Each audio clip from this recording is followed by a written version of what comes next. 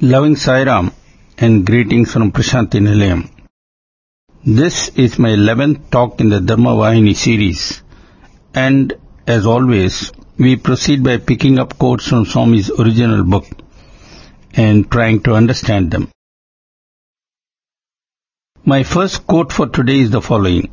Quote, high and low, rich and poor, male and female, all are affected by illness, and all have the right to seek the drug that cures the illness of repeated birth. All have the right to the drug named Brahma Vidya, knowledge or awareness of Brahman, which is the most effective cure. Brahma Vidya is the heritage of all. According to the stage reached by each and the degree of development in spiritual discipline attained and the extent of assimilation of the drug, each person will improve in health, that is to say, in peace and equanimity. However, along with the drug, the regulations regarding the mode of living have also to be strictly adhered to. End of quote. Before I try to discuss this quote, maybe I should present one more quote because that one also is closely related to the one I have just presented. That quote goes as follows. Quote, the drug Brahma Vidya has to be supplemented and strengthened by the appropriate dharma as well as the cultivation of bhakti, jnana and vairagya. Dietary and other restrictions are essential components of the treatment of illness. So also, mere initiation into Brahma Vidya alone is not enough. Without Sama, Dhamma and the other moral spiritual excellences, no one, be he emperor or bondsman, high-born or low-born, can reach the goal. End of quote. Basically, there are two important points made in the quotes I have just presented. First is the importance of Brahma Vidya, which is just another name for Atma Vidya or knowledge of the self. Basically, what these words, Brahma Vidya and Atma Vidya, essentially tell us is that we must become aware of the fact that we are ourselves God or Brahman or the Atma. And how do we become so aware? By making all possible effort to follow Dharma in the true spirit of the word. That's how we become aware. Swami compares this adherence to Dharma to taking a medicine. This is a good point to make a reference to discourses of more recent times, in which Swami used two critical words, Aushadam and Patyam. Aushadam means medicine and Patyam means diet restriction. Swami says that when we have a medical problem and go to a physician, he first gives us medicines and he then recommends diet restrictions. Swami adds that where spirituality is concerned, there is likewise an all-important medicine, which of course is Dharma. What about the equivalent of diet restrictions? Swami has an answer for that also in the above quotes. If you had followed the second quote carefully, there are two important words occurring there, Sama and Dhamma. Now, Sanskrit words are not easy to translate and these two words are no different. Anyway, I shall try and do my best. Basically, Sama means equanimity, while Dhamma means sense and mind control. I am sure you can appreciate why equanimity is a must for following Dharma. Suppose one had to make a difficult decision. Unless one is clear-headed and is not bothered about whether others criticize or praise you, it is not possible to adhere to Dharma. A very famous example comes to my mind at this point. Many decades ago, Mahatma Gandhi launched a nationwide satyagraha over a particular issue where grave injustice was being done by the British establishment to ordinary people, I believe farmers in particular. Gandhi was insistent that the campaign of civil disobedience must be totally non-violent. However, in one place, the agitation got out of control and the agitators burnt a police station, as a result of which many policemen were killed. Gandhi was very much pained over the unnecessary loss of life, and he promptly ended the Satyagraha, calling it a Himalayan blunder. He was widely criticized, but that did not bother Gandhi. He was untouched by praise or insults. For him, rigid adherence to the principle was absolutely vital. There could be no compromise whatsoever. As for mind and sense control, I guess I do not have to explain why it is so very important if we are serious about adherence to Dharma. So, in brief, diet restrictions in the present context really imply and boil down to sense and mind control. Now, if you go through Swami's discourses, especially those delivered in the old days, you would see how much importance he gave to this issue, particularly sense and mind control. Without sense and mind control, there is no Trikarna Suddhi, which means purity of thought, word and deed.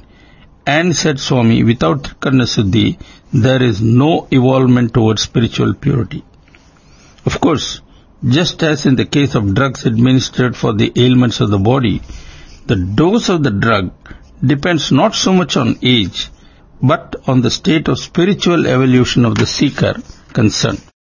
Beginners have small doses that are easy to absorb, while the more advanced ones have to take larger doses. It's like climbing a high mountain. It is easy at first, but as one approaches the peak, one has to put in more effort. The same sort of thing here.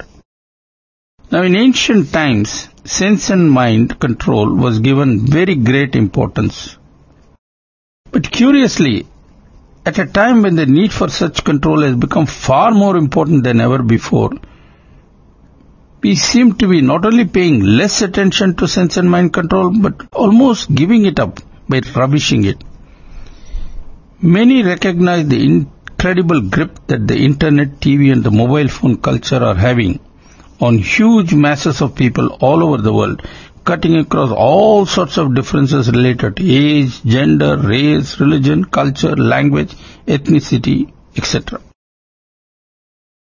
But the number of people concerned about the consequences of such a tight grip, especially the negative consequences, are quite few. Sad to say, even among devotees of Swami. That is because we all conveniently choose to live in two separate worlds. One world where we install Swami, shower love on him, worship him and so on. And another world into which we walk once we become absorbed with work, entertainment and so on. Swami has no presence in this other world of our own artificial creation, and that is how all problems arise. Some people think I am blowing up something that is hardly an issue. Others shrug their shoulders and say, well, this is an age of globalization. TV, internet and the mobile phone are here to stay. There is nothing you can do about it. And so on. Some years ago, I was forced to attend a presentation by a rep of a TV channel here in India. Those were the days when TV channels fell over each other with trying to introduce 24 hours spiritual programs. And what better place to shop for such programs than Sai Baba's ashram? So they all came here, these smart market executives with their laptops, PowerPoint presentations and whatnot. And they were brought in by well-meaning senior devotees, most of them high-profile businessmen. It was a torture for me to sit silently, patiently listening to all that crap dished out by the marketing manager, who just a few days earlier had switched from selling toothpaste to getting people to contribute spiritual programs. Now, since I follow the affairs of the world quite closely, I knew most of what these marketing managers were going to say even before they opened their mouth. However, this was a moment when I was on test for my ability to be patient. And believe me, my patience was severely tested.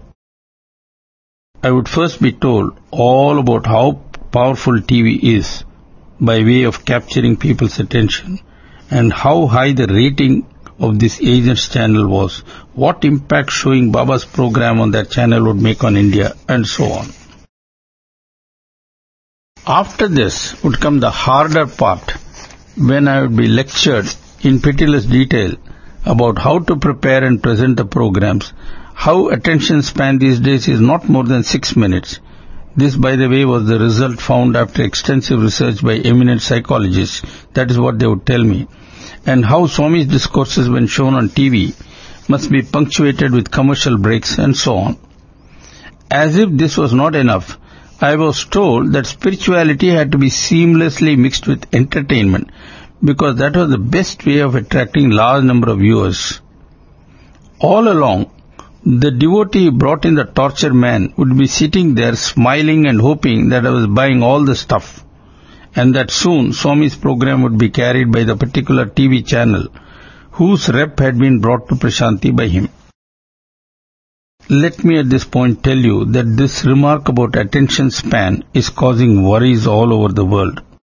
In fact, just recently I heard a thought-provoking talk show on an American radio channel about the impact of addiction to TV and the internet and the damage it was creating. One lady who participated lamented about the way in which the ability of the mind was being destroyed by fast changes and repeated breaks in the name of commerce, and how this was going to affect young people when they grow up in almost every walk of life, from nursing and surgery to piloting aircrafts to the pursuit of science, art and literature, and even statecraft. Concentration is very important in many of the things we do. Now, with Swami's grace and of course his blessings and approval, you all know that we in Radio Sai and in Heart to Heart have scrupulously stuck to high standards, and from the enthusiastic responses we constantly get from all over the world, it is very clear that spirituality does not have to sound dull just because there are no breaks every 10 minutes, and just because we do not mix artificially entertainment. Spirituality is all about preparing ourselves to go back to God. This is a very serious matter, and one has to make the preparations with as much focus, discipline and earnestness like the one who aspires to win the Wimbledon finals or to climb the Everest would do. At this point, maybe I should respond to a couple of questions from a listener. This listener is apparently working for what he calls a mobile-based company and seems to be involved with some software work. He does not appear to be happy with what the company is doing, and he is not too sure whether he is doing the right thing by working where he is. He also seems to feel at the same time that both mobile phones and software industry are providing so many jobs, and since employment is vital, how can we do without them? What are we to do? How do these issues impact the adherence to Atma Dharma? These are the problems that our listener has posed to us. I would say these are good questions. On the face of it, it would seem that there is apparently a contradiction between what the listener is doing and what the company is doing. Or rather, between what the listener wants to do and what the company is doing. And the question is, what does one do when one is caught up in a situation such as the listener has described? How should we analyze such a situation and seek a solution? By way of responding, as a preamble, perhaps I could refer to an old Upanishad story where a sannyasi goes to a small village to beg for alms. Despite the tradition that when a person, especially a sannyasi, seeks alms or food in the name of God, must be given unhesitatingly what he asks for, in this case, everyone refuses. I don't remember that story in full since I read it many years ago, but one thing I do remember very well is that finally this sannyasi goes, of all persons, to the village butcher, and he too refuses. All along the sannyasi keeps feeling he is superior in spiritual evaluation compared to those from whom he is seeking alms. But in the end he learns to his shock and astonishment that the butcher is far more evolved spiritually than him. When I first read this story many years ago, I was stunned. I said to myself, a butcher is better than a sannyasi? How could that ever be? Well, the answer is given by the Gita. Basically, in those days, people were confined to the strata of society into which they were born. And the vocation was essentially what the family had been engaged in generation after generation. So if this man was a butcher, it was no fault of his. That is the way destiny put him into that situation. Now the Gita clearly says, perform your duty in the situation destiny places you, but with full devotion to your parents and God. When it came to duty, it turned out that the butcher scored more points than the sannyasi, though the sannyasi meditated, chanted Vedas and all that. That is the critical point. Now, turning to the listener's question, as I see it, there are two issues. First is the issue of the listener working where he is. And secondly, the rather large negative impact that software and mobile technology are having on society. We must be clear about these issues. With that caveat, I would first of all say to our listener, don't worry too much about working where you are.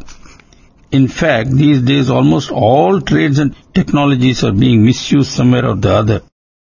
As long as you yourself are not involved in misuse directly, you do not directly carry any blame.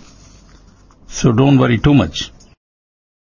Now, technology is very definitely not being misused in all places and all times. We must acknowledge that. In fact, technology does have its uses, and keeping that in mind, one need not take 100% dim view of technology. I have myself worked not only in the frontier areas of science, but in a limited way in frontier areas of technology, having been earlier associated with a program to develop parallel computers and to set up a silicon foundry. So, I do not suffer from technology phobia. So, my dear listener, as long as you are personally not doing anything wrong or immoral, and as long as you feel detached from your work, you need not worry too much.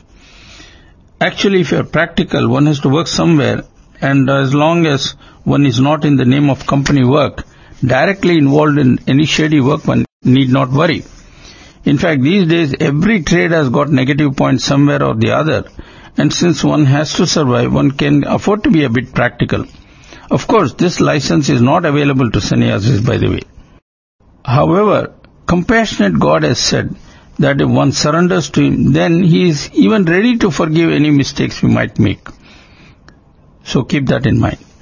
Now let us come to technology itself. Here, the responsibility of those who form companies that develop and market certain technologies is different from what is expected of people like you and me who work in companies. These promoters of technology do carry a serious responsibility that they must never overlook. Let me give a simple example. These days, there is a lot of concern about the manner in which movies and other media agencies are being used in a subtle manner to promote the consumption of alcohol and cigarettes by young people. More specifically, this is the problem that is worrying many, including our current health minister. And what's the problem? The problem is the following. In many movies, apparently as a part of the development of the story, the hero is shown lighting a cigarette or helping himself to some alcoholic drink. It is not as if the movie director is trying to achieve a realistic portrayal of the hero and as a part of the development of the story. The truth is that this kind of scene is stuck in as a part of a deal between the one who markets alcohol and cigarette, as the case may be, and the movie producer. The movie producer gets money from the alcohol manufacturer or cigarette manufacturer, and the general idea is that the movie is used to influence young people. You know, young people try hard to imitate celluloid heroes, and if these heroes drink and smoke on film, copying them, young and impressionable moviegoers would also do the same. This way, not only would the sale of alcohol and cigarette increase, but in fact they would become, the people who start smoking, the young people that is, would become lifelong addicts and thus lifelong customers of the companies that make and sell alcohol and cigarettes. But what about the immense harm being done to the young people and the equally great harm being done to society? Who cares? In fact, one must seriously worry and wonder whether society needs the cigarette industry, the alcohol industry, and the gambling industry, etc. So, in short, when it comes to setting up factories and industries, there is a great responsibility on the financiers and the company executives. I think you can think all these things through, and if you have questions, maybe you can shoot at us. Let me move on to the next quote. Quote, Dharma has no prejudice or partiality. It is imbued with truth and justice. So, man has to adhere to Dharma. He has to see that he never goes against it. It is wrong to deviate from it. The path of Dharma requires that man must give up hatred against others and cultivate mutual concord and amity. Through concord and amity, the world will grow day by day into a place of happiness. If these are well established, the world will be free from disquiet, indiscipline, disorder, and injustice. Whatever the thing you are dealing with, you must first grasp its real meaning, and then you have daily to cultivate it for your benefit. By this means, wisdom grows and lasting joy is earned. The two basic things are dharma and karma. The wise who are impartial and unprejudiced, who are confirmed in dharma, walk on the path of Satya as instructed in the Vedas. That is the path for all people today. End of quote. This quote is very important because it contains many valuable points. Some are no doubt being repeated, and that is for our benefit. But even so, let us try to absorb the advice that Swami is giving us. Swami says that Dharma has no partiality or prejudice, which means those who practice Dharma must regard all as alike. No partiality. I am sure you have heard Swami say, as I have, that all are alike and that we must be the same to all. That is the principle being stated here. Further, the person who wants to take adherence to Dharma seriously must not hate anybody. Hatred and Dharma do not go together. Swami points out how important this is. Now, if everyone took Dharma seriously in this spirit, where is the scope for war and conflict, which almost invariably is the result of prejudice and hatred? You know, it's most unfortunate that at a time when conflict is so widespread, and there is even war and terrorism, few realize how with everyone simply adhering to Dharma, not only can war and conflict be avoided, but so many lives saved, so many injuries prevented, and above all, so much money can be saved that is now being wasted. And all the money saved could be usefully spent on helping those in distress and need.